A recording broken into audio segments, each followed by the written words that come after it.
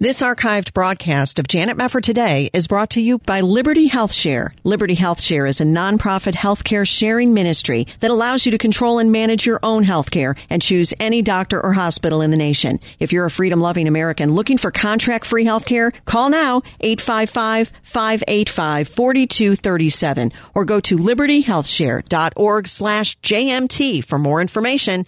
libertyhealthshare.org/JMT. This is Janet Mefford Today. Our confidence is in Christ alone. Are we going to stand with God come what may? If the Word of God says it, I believe it. And that's the way it is. And now, here is Janet Mefford. Thanks so much for joining us. You might have heard about the Five Eyes research dossier concerning China's knowledge about the coronavirus. And although U.S. intelligence has not confirmed the dossier's existence, a senior official recently told Fox that its content aligns with U.S. intelligence, that China did know the spread between humans earlier than it said, and it also knew it was a novel coronavirus earlier than it said and spread wider than they reported to the international community in the first few weeks of the outbreak. Now, incredibly, the New York Times is reporting China wants to beat the world in the race to find a coronavirus vaccine. Now, how many of us would want to submit to a vaccine created by the same country responsible for the pandemic and its cover-up in the first place? That's another question. But this all comes down to the key point that China has to be dealt with. The question is, how do we best address the negligence of the Chinese Communist Party through our foreign policy? We're going to get some thoughts on this now from China expert Stephen Mosher, who is president of the Population Research Institute and author of Bully of Asia. And Steve, just great to welcome you back to the show. How are you? Oh, I'm great, Janet. Busy these days. I'm at the intersection of biology and sinology because I'm a China expert, and I also went through a PhD program in biology. So I'm very interested in what was going on at the Wuhan Institute of Virology, and I think I know. Good. Tell us, what is going on at that Institute of Virology? Everybody's dying to know what happened. Well, I think China's responsible not just for the spread of the pandemic, which I think everybody agrees on now, right? We all know they covered up the early cases, that they lied about human-to-human transmission. They arrested the doctors with the whistleblowers, on and on and on. The cover-up goes. It continues to the present day, by the way. They're still lying about the number of infections, the number of deaths in China. They're claiming they've controlled the epidemic. They haven't. They're also denying people access to the Wuhan Institute of Virology, where I believe it all began, because for the last 15 years they have been doing dangerous research in that lab under the direction of a Dr. Shi. Dr. Shi has been extracting coronaviruses by the hundreds from bats and from other animals and combining them in strange ways to make viruses that are even more infectious than anything found in nature. So way back in 2013, she actually isolated a bat coronavirus, and she hid it from the world. Now, normally you don't do that, Janet. Normally, if you isolate a new virus, you report it to the National Institutes of Health of the U.S. government, which keeps a log of all the new viruses, so we know where they come from, what animals they're found in, and what their genomic sequence is, right? What the DNA tells us. Because we want to know what's out there. We want to know what's in the lab in case one of those dangerous viruses escape. Well, she isolated this bat coronavirus back in 2013, didn't tell the world until January 27th of 2020. That's just a few months ago. That's after the outbreak of the pandemic. Why did she do that? What was she doing for 7 years in the lab? Well, at one point, she took a section of a virus from a pangolin, which is a little scaly anteater, and inserted it in the bat coronavirus that she was hiding from the world and made something that was very, very infectious. It spread very, very easily from human to human. It could be transmitted by aerosol droplets. It could stay in the air for hours and infect people. What do we call this today? Well, we call this COVID-19. Wow. We call this the China virus. So that's what I think leaked out of the lab. It leaked out of the lab, Janet, because, first of all, it's a very infectious virus, right? We know that now. Right. That means that you have to be very, very careful in your lab protocol. You can't handle infected animals. You can't handle the isolate, the samples of the virus. You have to be very careful to maintain high containment standards. Well, in the Wuhan Institute of Virology, they didn't do that. They were running a very shoddy show there. and one of the lab workers got infected, and it spread throughout the population of Wuhan like wildfire, and we know the rest of the story. But, Janet, the point is, this is one of theirs. This is something they developed in the lab, and it leaked from the lab. So they're not only responsible for the pandemic, spreading the pandemic around the world, the Chinese Communist Party, which was surely aware of what Dr. Shi was doing in her lab because they were funding it. This is, after all, the Chinese Communist Party. Yep. And they knew that it leaked from the lab. They know it's one of theirs. They're responsible for not just the spread of the virus, but for its origins. Goodness. How did you obtain this information? Because this is obviously not something that's widely known, or the name of this doctor. When you're looking through all of the news reports on the coronavirus and the origins and so forth, you see a lot of general information. But how are you able to find this out? Well, I read, write, and speak Chinese, so I see what is able to escape from behind the great Chinese firewall, which is not much these days, because one of the first things they did, of course, when the virus outbreak occurred, was they moved in 1,600 sensors into the city of Wuhan to censor everything the people there were sending out. Wow. But information does escape. I read, the Journal of Virology. I read Cell. I read the major publications, in the virology world. So I've been following Dr. Shi's, her career, her escapades over the last 15 years, reading all of her publications. But look, just like everybody else, I've been living with the coronavirus pandemic now for a couple of months. It's pretty all-consuming, as we all know. Right. It's something I wake up thinking about. It's something I go to bed thinking about, and I've been thinking about it a lot. And they created this monster. Had they not hid it from the world, had they been telling the world the kind of research they would have been they were doing, we might have been a little more prepared for this. But we weren't, because they were doing it in secret. Why would they develop a dangerous, a highly infectious, deadly pathogen in the lab? Anyway. Yes. People might want to ask that. Yeah. And the answer to that question is that a lot of this research has been going on, people may be surprised to learn, in a lot of labs around the world for many years, that we have been creating deadly pathogens in the lab for the purpose of studying them. Sure. We have been enhancing their lethality. We've been enhancing their infectiousness. It's called gain-of-function research. What kind of functions do the virus gain? Well, they go from being less deadly to more deadly, from being less infectious to more infectious. Why are we creating superbugs in the lab? Because the scientists want to play with them. They want to create a superbug so they can devise therapies to treat it, so they can devise a vaccine to prevent it. That's all fun and games, Janet, until one of these superbugs escaped from the lab. Exactly. And that's what happened in China because of their very poor lab practice. So you would put this down to a mistake, a terrible worldwide tragedy of a mistake. You would not necessarily look at this as bioterror. Would that be correct? Yeah, I'm not saying it's a deliberate leak from the lab. I think if it were bioterror, it would have started in Rome, or it would have started in Washington, D.C., or it would have started in some African or South American country. It started in China, and I know that the Chinese Communist Party has no respect for human life. Yeah. I mean, look, this is the biggest killing machine in human history. They've killed probably 100 million Chinese over the course of their 70-year reign of terror in China, so they have no regard for human life. But the idea that they would deliberately infect their own population of Wuhan so that they could spread the virus around the world is a bridge too far, even for me. And I'm not one to defend them. Yeah. But what they did do is, once they had an epidemic on their hands, they deliberately spread it around the world. There's no question that they knew by late December they had an epidemic on their hands. They allowed the planes to fly. They allowed millions of people to leave the city of Wuhan and fly to all corners of the world. And that's why we have a global pandemic. So regardless of the origin of the virus, and I think it began in that lab, the spread of the virus is on them. So if it wasn't designed to be a bioweapon, it's certainly been used as one. Yeah, China decided that if they were going to go down, then they were going to take the rest of the world with them. It's so unbelievably evil, but as you say, this is just a killing machine of a communist party, and you have all kinds of information about that. We all do, and it's just not surprising that they would try to cover it all up because we see what's happened now.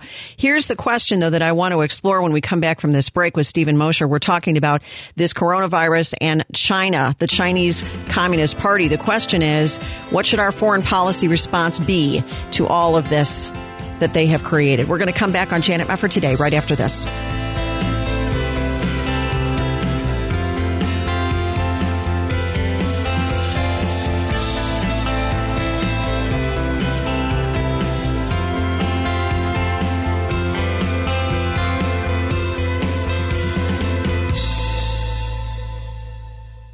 Are you in need of a healthcare program? You're in luck. As a member of Liberty Health Share, you're part of a community that comes together to share their medical expenses. You can sign up throughout the year with membership starting as early as the following month, and there are no contracts or commitments. Programs start as low as $199 per month, and there's no network, so you can choose your own doctors and hospitals. Liberty Health Share is a nonprofit ministry, not insurance, so your money goes toward helping other members with their eligible medical expenses. And in your time of need, other members are there for you, too.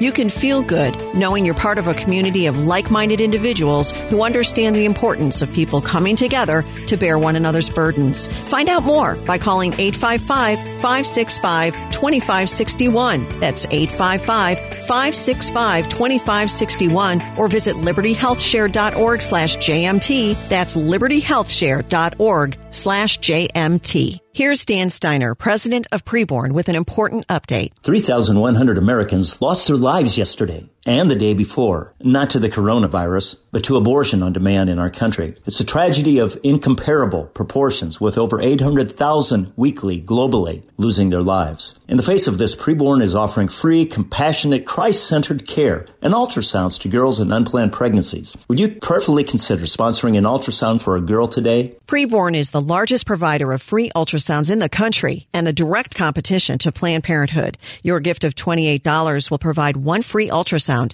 and $140 will provide 5 free ultrasounds. To donate, just call 855-402-BABY. 855-402-BABY. That's 855-402-2229. All gifts are tax deductible. Will you help a mom in need choose life? Just call now. 855-402-2229, or there's a banner to click at janetmefford.com. You're listening to Janet Mefford Today. And now, here's Janet. Well, I'm so glad to have with us Stephen Mosher, who is author of Bully of Asia, president of the Population Research Institute, and understands China very, very well. He's an expert on China, speaks Chinese, reads Chinese, and knows biology as well. He really is the perfect person to be analyzing China's responsibility for the coronavirus pandemic. And we've been talking a lot about what you've discovered, actually, Steve, on the issue of this Dr. Shur within this Institute of Virology in Wuhan, China, and how she was creating, doing this dangerous research and getting this anteater antibodies apparently into this virus that later came out as COVID-19. One of my questions to you is this. President Trump has said now he is looking at terminating the phase 1 deal with China if they don't buy an additional $200 billion worth of American goods and services over the next couple of years as promised. I mean, that sounds fine, great. But what should we be doing with China right now? Certainly the international community is furious with China, but what's to be done about it? Well, I think we ought to adopt the same policy towards China that we had under the Reagan administration towards the Soviet Union. When President Reagan, whom I once wrote a couple of speeches for, was asked, what's our policy towards the Soviet Union, he said, we win, they lose. Good. Our policy towards China needs to be, we win, they lose. So that means a whole-of-government approach to stopping China across all domains, stopping military aggression, stopping their advances in the South China Sea, stopping their stealing of cutting-edge U.S. technology, stopping the currency manipulation, stopping the cheating on the World Trade Organization rules that allows them to sell lots of stuff to us that we can't sell back to them. The phase 1 deal, Janet, was signed on January 15th of this year. Yeah. China already knew it had a pandemic on its hands and was spreading it around the world. The reason they came to Washington to sign the deal was because they knew they were in trouble and they wanted to put the trade issue behind them as quickly as they could. So that's part of the deceit and deception too.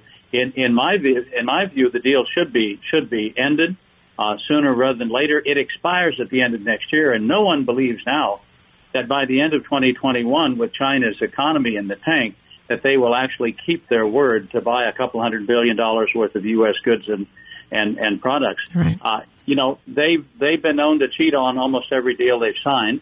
Any deal you sign with the Chinese Communist Party is void, null and void, as soon as the ink is dry on the paper. So I don't think they'll keep their bargain anyway, even if they didn't have an economic depression as a result of this coronavirus epidemic. Yeah, so this idea that we could demand billions in financial compensation because of our economic meltdown, is that just, spitting in the wind, not worth our time to even try to get money out of them? How do you see that shaking out? Oh, I think there are a lot of things we can do, and I think we can do it in concert with our allies. The Europeans were ready to sit out this U.S.-China trade war. And I hate even to say the U.S.-China trade war, because China was at war with us for the last 25 years. Yeah. We have just in the last couple of years begun to respond. So it's more like the China trade war against the United States that we're finally responding to. But the Europeans were sitting this out as Trump raised tariffs on China, hoping to play both sides. Well, they're not in the middle anymore. Why? Because they have the coronavirus, the China virus pandemic, killing and infecting their own citizens. How well disposed towards China do you think the British Prime Minister Boris Johnson is, having ICU and nearly dying of the China virus? Exactly. He said there are going to be repercussions. The French, the Germans, the Japanese are already moving their factories out of China. They have actually passed legislation to fund the relocation of Japanese factories out of China. Do they have to come back to Japan? No. They can go anywhere in the world. Just leave China. That ought to be our policy, too. I think the world will be fleeing China, and Americans, Janet, should not buy a single product made in China. Boycott made in China goods. You're supporting the regime that tried to kill us deliberately. You're right. And yet you think of the complications of all of this, because you look at all of the stores that thrive on made in China goods. We like cheap things. We like to go to the dollar sections of stores and be able to buy a lot of things cheaply. And we're able to do that because a lot of those things are made in China. What about the capitalist response to that? That you have on the one hand a moral outrage against China, but then the basic capitalist impulse of a lot of these companies saying, but I save a lot of money by that, doing business with China. How do you deal with that particular issue?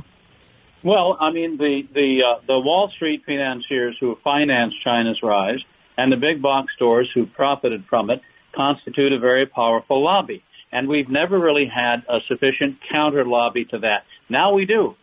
Now we have 80%, 90% of the American public realizing that China is not just a military threat, not just a cybersecurity threat, not just a threat to their privacy, it's a threat to their very health and well-being. So now we have a lobby consisting of middle Americans who are ready to get tough on China. And I think that President Trump, whose natural inclinations have been for the last 20 years to get tough on China, will be able to ride that wave to new policies and overcome the objections of the big box stores. Look, if the Chinese-made goods are sitting on the shelves of those stores for any length of time, they aren't cheap anymore. They're a lot more expensive. They're taking up space that could be used to sell other goods and make money.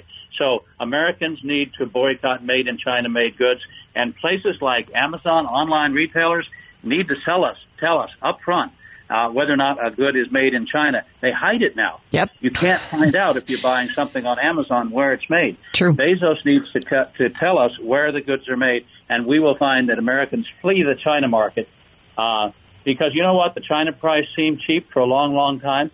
But if you factor in the cost of the coronavirus pandemic, it doesn't seem so cheap anymore, at least to me. No, not at all. That I agree with what you're saying completely. What about the likelihood, though, that as you have these labs over in China, that they could do something like this again? What's to stop them from doing another coronavirus type, release like happened? And we're looking at it as if it was, an accidental sort of thing because they didn't have the protocols in place that would have prevented it. But what would prevent them from doing some sort of act of bioterror if they're already concocting these kinds of viruses within their labs? Yeah, no, there's nothing to prevent them from doing that. This is a totally, immoral group of people who are willing to do anything to achieve world domination. They want to replace us as the dominant power on the planet.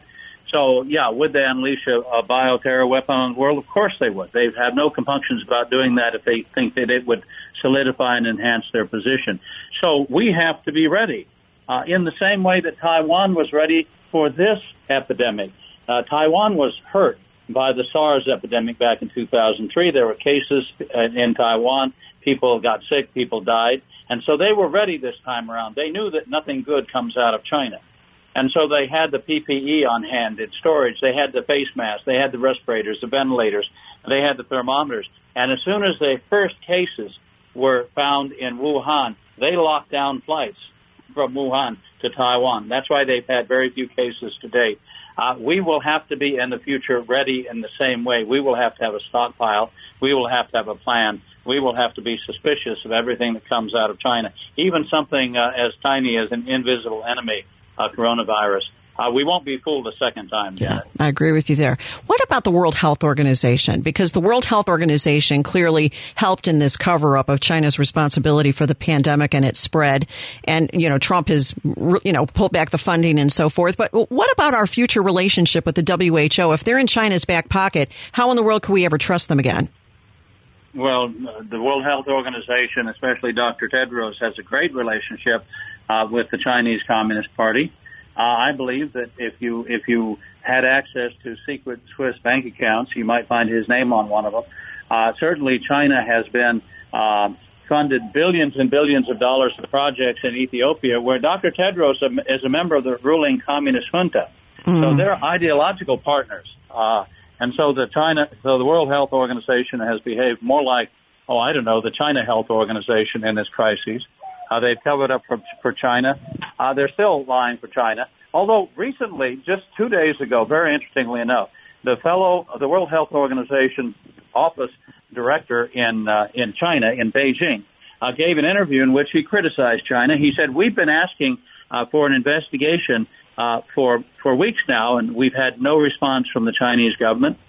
We've been asking to go to the lab, the Wuhan Institute of Virology, and we haven't been permitted to do that. He said any investigation of the origin of the epidemic has to start with the two labs in Wuhan. I thought that was interesting. I think the World Health Organization is waking up to the fact that we give them $500 million every year. China gives them, 10, 20 million. And I guess they woke up to the fact that, of what side their bread is buttered on here. Good grief. And another issue that is also very important is the drugs that are made, the medicine that is made over in China. I know the Trump administration has said we're too dependent on China for some of these medicines, but really how much can we do to disrupt the global supply chains and to bring the, manufacturing of medicines to somewhere else than China, whether it's the United States or some other country we trust more? What about that issue? Well, I think that more generally, we're very blessed to have a businessman in the Oval Office right now. Yeah. And this is an individual who spent, the last, all of his adult life in the free market. He understands how capitalism works. He understands how the capital markets work. He will not take action against China that will come back to hurt us. So I think we're going to see prudential actions taken against China that rein them in. I know that within the next 2 years, we're going to bring back pharmaceuticals. We're going to be sourcing pharmaceuticals in the United States, again, key pharmaceuticals. Okay. We're going to do that in part by ensuring that the Veterans Administration and the military only order made in America pharmaceuticals to create a market for the production of those goods, not in China. And, China got in its position by forming a cartel. All the Chinese pharmaceutical companies, which are either owned by the Communist Party or controlled by them, got together in 2003, and the Communist Party said, we want you to work together to undercut and destroy the American pharmaceutical industry and bring all production here. That's exactly what they did. If you got unlimited access to state funds, you can cut your prices so low that no American private company can compete. Yep. They drove everybody out of business, and now, of course, they raised their prices back up, and they're using this as leverage against us. Yeah, Steve, so good. Great information. Stephen Mosher, thank you so much for being with us. God bless you. We'll be right back.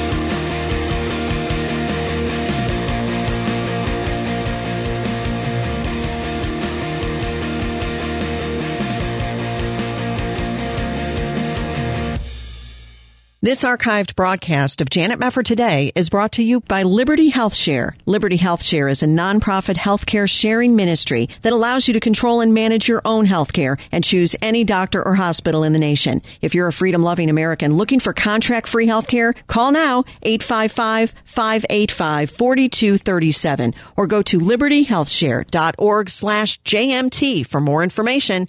libertyhealthshare.org/JMT.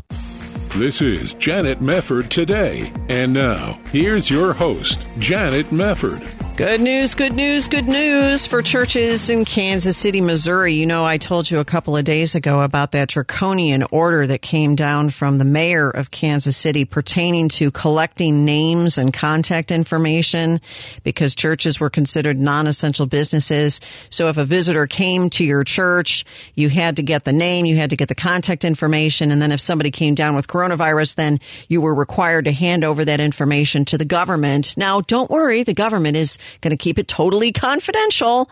And what are they doing?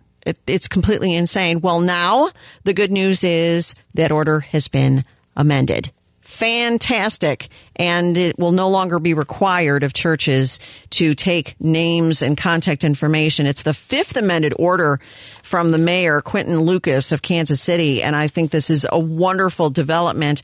This is Section H of the order. It says religious gatherings, including but not limited to weddings, funerals, memorial services, and wakes of 10 persons inside or 10% of building occupancy, whichever number is greater, and 50 people outside may resume, provided social distancing is maintained. In the interest of public health and to avoid a COVID-19 outbreak in the community, event organizers should consider maintaining a record of attendees where appropriate. Attendees are not required, however, to provide their names or contact information at any religious gathering. Now, this is a wonderful development. I hope this will signal to the rest of the would-be thugs around the country who would consider doing something as draconian as this to reconsider their actions and recognize that this was unconstitutional and there was no way this is going to stand. And in fact, it's been great to see Bill Barr, the U.S. Attorney General, get involved in some of these disputes with churches, being really under the jackbooted thugness of some of these mayors and some of these governors across the country. So they probably saw the legal writing on the wall that this wasn't going to stand and didn't really want to be sued, and it really wasn't worth it. But I'm glad to see this. This is a wonderful development, and I just praise God for all the people who actually went and complained to Kansas City and let their voices be heard, because that was very, very important. We got a big, big response on social media when we put out the announcement about what happened in Kansas City. So thank the Lord that this happened, and this is brought back to reality and to a more constitutional position. So that's fantastic. I want to talk a little bit about this issue of draconian action regarding COVID-19. And one of the things that was put out there just recently was a Facebook post by a Republican state representative from Ohio. His name is Nino Vitale, and he had a Facebook post on the issue of masks. The masks that they want us to wear all the time. Sometimes they force you to wear the mask. It has to be a cloth mask, not necessarily an N95 mask, the type that they wear in hospitals, but you have to have something over your face because this will give you good cover if you have COVID-19 and you're asymptomatic, and that will protect other people from contracting COVID-19 and all the rest of this stuff. But I don't know what it's like where you are, but it's kind of a mixed bag here in Texas. We've been slowly reopening, and I'm going into some of these stores, and it's kind of half and half with people maybe getting away from wearing the masks. But anyway, this representative, as the Hill Report, cited his religious beliefs to explain why he would not wear a mask as recommended by Governor Mike DeWine to help limit the spread of coronavirus. Now, what does he say on his Facebook page? He plays a video, and the person on this video you'll hear is the Ohio Health Director, Dr. Amy Acton. He points out that in early April, Dr. Acton said, "Don't use masks. They won't stop the spread." In late April, Dr. Acton said to mandate masks. Governor DeWine in late April said there's no mandate for masks. Dr. Acton in early May said, don your cape and mask, everybody. And then Dr. Acton in early May said mandate for only employees. Governor DeWine has just said that masks were a bridge too far. So we've seen the directives on wearing masks kind of all over the map. Listen to this cut one. So I presented the idea of universal was the word I was using, masking. It's really about behavior change and culture change. So when I've traveled globally, again, as a global health professor in other cultures, this is the norm. But we have to get there together as a culture. This is a very big behavioral change for us. Eventually, in our culture, perhaps wearing masks, that might eventually be a culture change we get to. I see it this way. This is the beginning of that social contract with each other. So this is something we're going to lean into very heavily. We're going to have lots of campaigns about it, and we're going to reach as many people. Join me in this. Don your mask. Don your cape. All right, that was a little creepy. And it was divided up, obviously. He was doing little excerpts of her speech, but kind of creepy, wasn't it? I don't have an objection necessarily to going out and wearing a thin little mask on my face. It doesn't bother me, except when it fogs up my glasses. I don't like that too much, but I don't mind it. But on the other hand, when you start talking about there needs to be a culture change, what are we going to walk around for the rest of our lives wearing masks because some microbe might pop up at some point after COVID-19 goes away? We'll have more morphed viruses that'll get worse, and who knows what pandemic is around the corner. So just wear masks all the time. Yeah, I don't really think you're going to get Americans to do that. And this was the point that the representative, Nino Vitale, was trying to make. And that was, I'm not really convinced that we have to wear masks all the time. And he plays a little excerpt here. It's not the greatest audio quality, but he speaks at the end of this. And he first talks about Governor DeWine coming back from his initial decision to mandate masks and then walking it back. Listen to cut 2. The governor of Ohio also reversing his mandatory no mask, no service policy. It became clear to me that that was just a bridge too far. People were not going to accept the government telling them what to do. And so we put out, dozens and dozens of orders.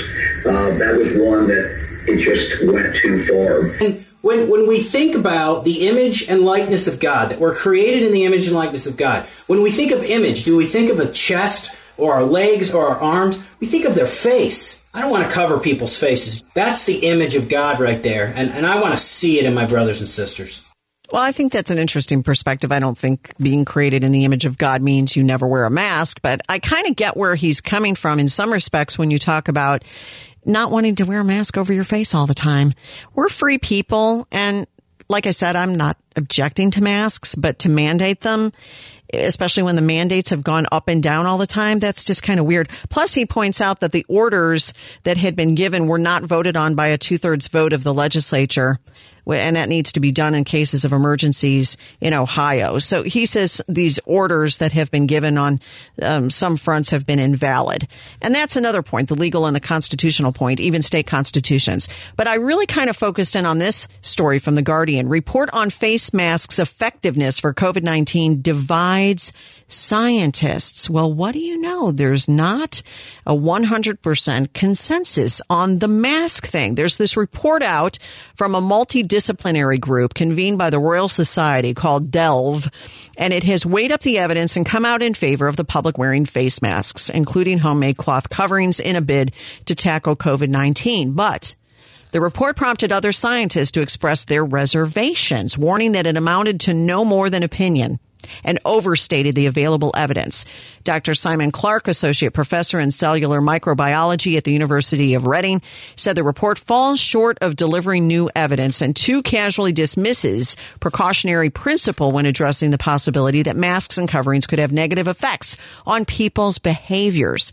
He said until more evidence is delivered in either direction, that's all advice can be based on opinions. Another consultant in acute medicine and infectious diseases at University College London Hospital, Dr. Ben Killingley, was also critical. He said the report is overly optimistic about the value of face coverings, and it is incorrect to conclude that the evidence shows that face covering can reduce viral transmission in the community. There is, in fact, no good evidence that face coverings achieve this. What am I trying to get at by pointing this out? It's not so much about the masks, although it is about the masks. It's about people's freakout factor, their fear. We need something that will completely get rid of this pandemic 100% and nobody dies and nobody gets sick. They want this incredible standard to be met, and whatever we have to do to get there, they'll accept even if it doesn't make any scientific sense. And I'm going to extrapolate that when we come back. You're listening to Janet Mefford Today. Stay with us.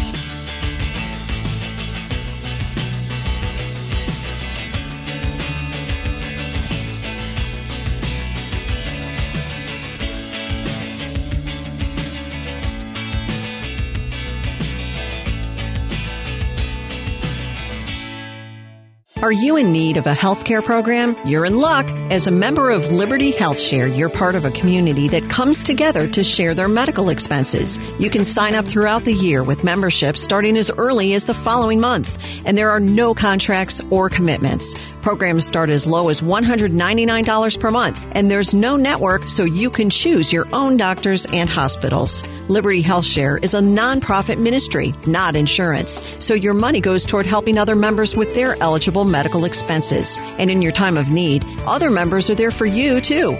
You can feel good knowing you're part of a community of like-minded individuals who understand the importance of people coming together to bear one another's burdens. Find out more by calling 855-565-2561. That's 855-565-2561, or visit libertyhealthshare.org/JMT. That's libertyhealthshare.org/JMT. Here's Dan Steiner, president of Preborn, with an important update. The COVID-19 virus is having a terrible impact for the most vulnerable among us, the unborn. This past week, a woman shared she feared being pregnant with so much going on in the world. The abortionist gave her an RU46 pill to terminate her pregnancy. Our Preborn Center was there for her, however, reversed the abortion pill and saved her baby. Our crisis line is flooded with women with similar stories. Preborn centers are the alternative to Planned Parenthood. And this May, through a challenge grant, Preborn will be able to send $100,000 to clinics if this goal is reached. And you can help. Call 855-402-BABY. That's 855-402-2229. One ultrasound is just $28, but this challenge will double your efforts. To donate, just call 855-402-BABY. That's 855-402-2229. All gifts are tax deductible. That's 855-402-2229. Or there's a Preborn banner to click at janetmefford.com. You're listening to Janet Mefford Today. And now, here's Janet. Welcome back. Face masks, no face masks. Is it effective? Is it not? Scientists are divided according to The Guardian, and yet you have people mandating face masks and other people saying, I'm not going to wear a face mask, like this Ohio representative who's saying people are created in the image of God. We don't want to have something covering our faces. Now, that may be a little simplistic, and I think that it is, but I do think it's good to question. Isn't it good to question? Isn't that what the Bereans did? And that's on a much more fundamental, important matter, which is the gospel and the word of God. And when the apostles were preaching Christ crucified, these Bereans were checking what they said against the word of God. Why? Because they didn't want to be fooled. They didn't want to be deceived. They didn't want to be caught up in the emotion of the moment. They wanted to know what was actually true. And they knew that God does not contradict himself. And that, in fact, if this Christ who was being preached by the apostles was, in fact, Lord, then it would be confirmed by the word of God and it would not contradict it. That is the attitude every Christian needs to have. Have a healthy skepticism, folks. It's good for society when we have a healthy skepticism. It doesn't mean you open up your mind to the extent that your brain falls out. It just means that you don't take everything at face value just because somebody important in a lab coat said it. There are a lot of people in lab coats who are dead wrong. So we just have to watch that.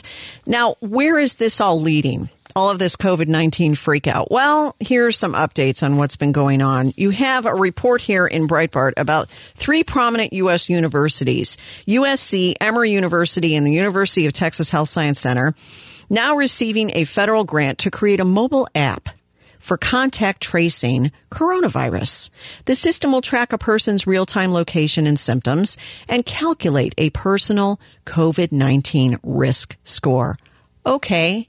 No. How about no? bad idea. This is very much reminiscent of the social credit scoring that they have in China, where they have declared some 13 million people untrustworthy. You really want that kind of thing implemented in the United States? But why do people want this? Oh, we've got to stay safe.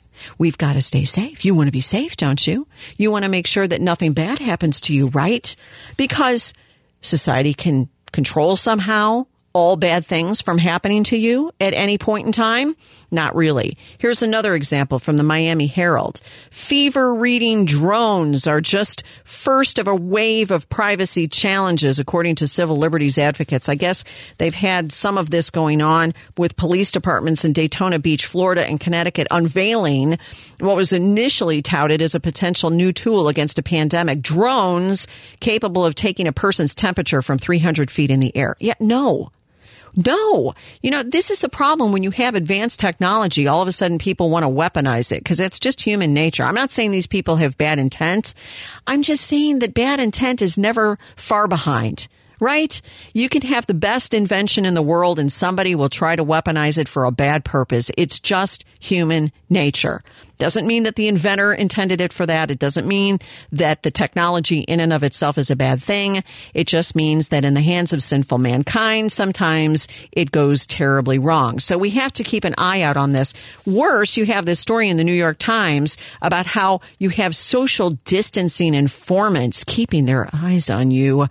And there's a story at the outset of a guy who was scrolling through Facebook and he saw a doctor, a cardiologist from his hometown who was protesting at a rally and saying we're an essential service, and he didn't have a mask on. And so the guy on Facebook reported him and people piled on, and pretty soon this doctor had been suspended from his job for a week. Now, we jokingly refer to some of these people as Karens when they're females. You know, I'm going to turn you into the cops for walking down the street without a mask, this sort of stuff. But folks, this is scary because it just doesn't end well. When you start creating a society in which people are encouraged to snitch on one another, like Bill de Blasio's hotline, oh, call in and report your neighbor if he's up to anything bad or nefarious. We don't want to become that society. We just don't. We don't want to have drones tracking people. We don't want to give people risk scores for COVID-19 with mobile apps. And Apple and Google are also on that same track of using this technology to make sure that we do the right thing and we have good things enforced upon our persons. I don't like it. I don't like some of this stuff about mandatory vaccines. That scares me a lot. I'm not necessarily on the track of trusting a warp speed vaccine, as President Trump has talked about. I understand the motivation is good. You want to be able to mitigate any risk from COVID-19. But this comes down to a really important point. And there is a writer, Faye Voschel, over at the American Thinker, who really crystallized what has been in my head as well, but said it very, very well. Here is the headline to the piece. The Munchausen states experiment with mass OCD. And she really makes a good point. She's talking about Howard Hughes, how Howard Hughes was obsessive compulsive and he made people always wash their hands multiple times and use Kleenex to pick things up and all the rest of this.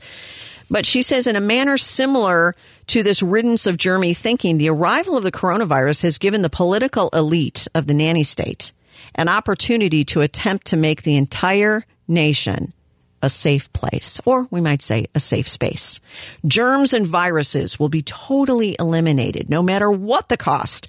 The Wuhan virus is a bit like thought crimes, as it also is seemingly ubiquitous, invisible, systemic, and difficult to diagnose except by those who have declared themselves able to discern symptomatic evidences. It follows that a universal disease requires constant cleansing of society. It requires constant examination of those who have been or might be infected by it. It's a universal germ that must be chased down with great vigilance. As Conrad Black has noted, the National Democratic leadership locked arms and deployed their media acolytes in support of a prolonged shutdown, where virtually everyone in the country would be tested, and those who test positively identify everyone they have been in contact with in the last 2 weeks, and those people are chased down, and the hunt for the last trace of coronavirus is pursued throughout the country to every attic, basement, homeless shelter, and rustic cabin. And until that happy day arrives, The entirety of our society is ordered to observe OCD rituals designed to keep America healthy. So don't come out of your house, and if you absolutely must, stay the ritualistic 6 feet apart. Even though I've seen reports saying that 6 feet is not the distance, it's something more like 32 feet. But nobody's going to enforce a 32 feet barrier between people, because how would you get into Walmart that way? Anyhow, wear a mask. Be sure to have washed your hands until they're raw. Close down exceptionally infectious places like churches while leaving the temples of materialism like Walmart open to all comers. Don't go to the beach. Don't skateboard. Don't touch anybody. Society can deal with the random high-functioning person with OCD. There are real people who behave like Howard Hughes, right? There are problems with people who have OCD, and we tolerate them, and they are functional in many respects. And society can at least partly accommodate people who compulsively use sanitary wipes for the doorknob and who wash the keys with soap, who retrace their steps in order to be sure the kitchen surfaces have been wiped down with bleach, who unplug the iron and the toaster and the blender because they think electricity connected to any appliance might be a silent killer. The difficulties lie in the Munchausen mom and Howard Hughes statists whose psychotic, arbitrary, and erratic warfare tactics against an invisible virus are forced on the entire populace. Requiring OCD behavior is as destructive to society at large as it was individually to Howard Hughes. The present rules of social engagement with our fellow human beings are making neurotics of us all. Worse, those who are proponents of the new regulations want to keep them around forever, establishing abnormality as the new normal. Can we see that something is bound to go wrong with our country if we continue to regard our fellow Americans as walking pathogens? Can we guess that something is amiss with a political philosophy that regards all of society as permanently contaminated by either invisible and wrong thinking or by an unending virus that is continually recycling and ready to attack when a distance of 6 feet is breached?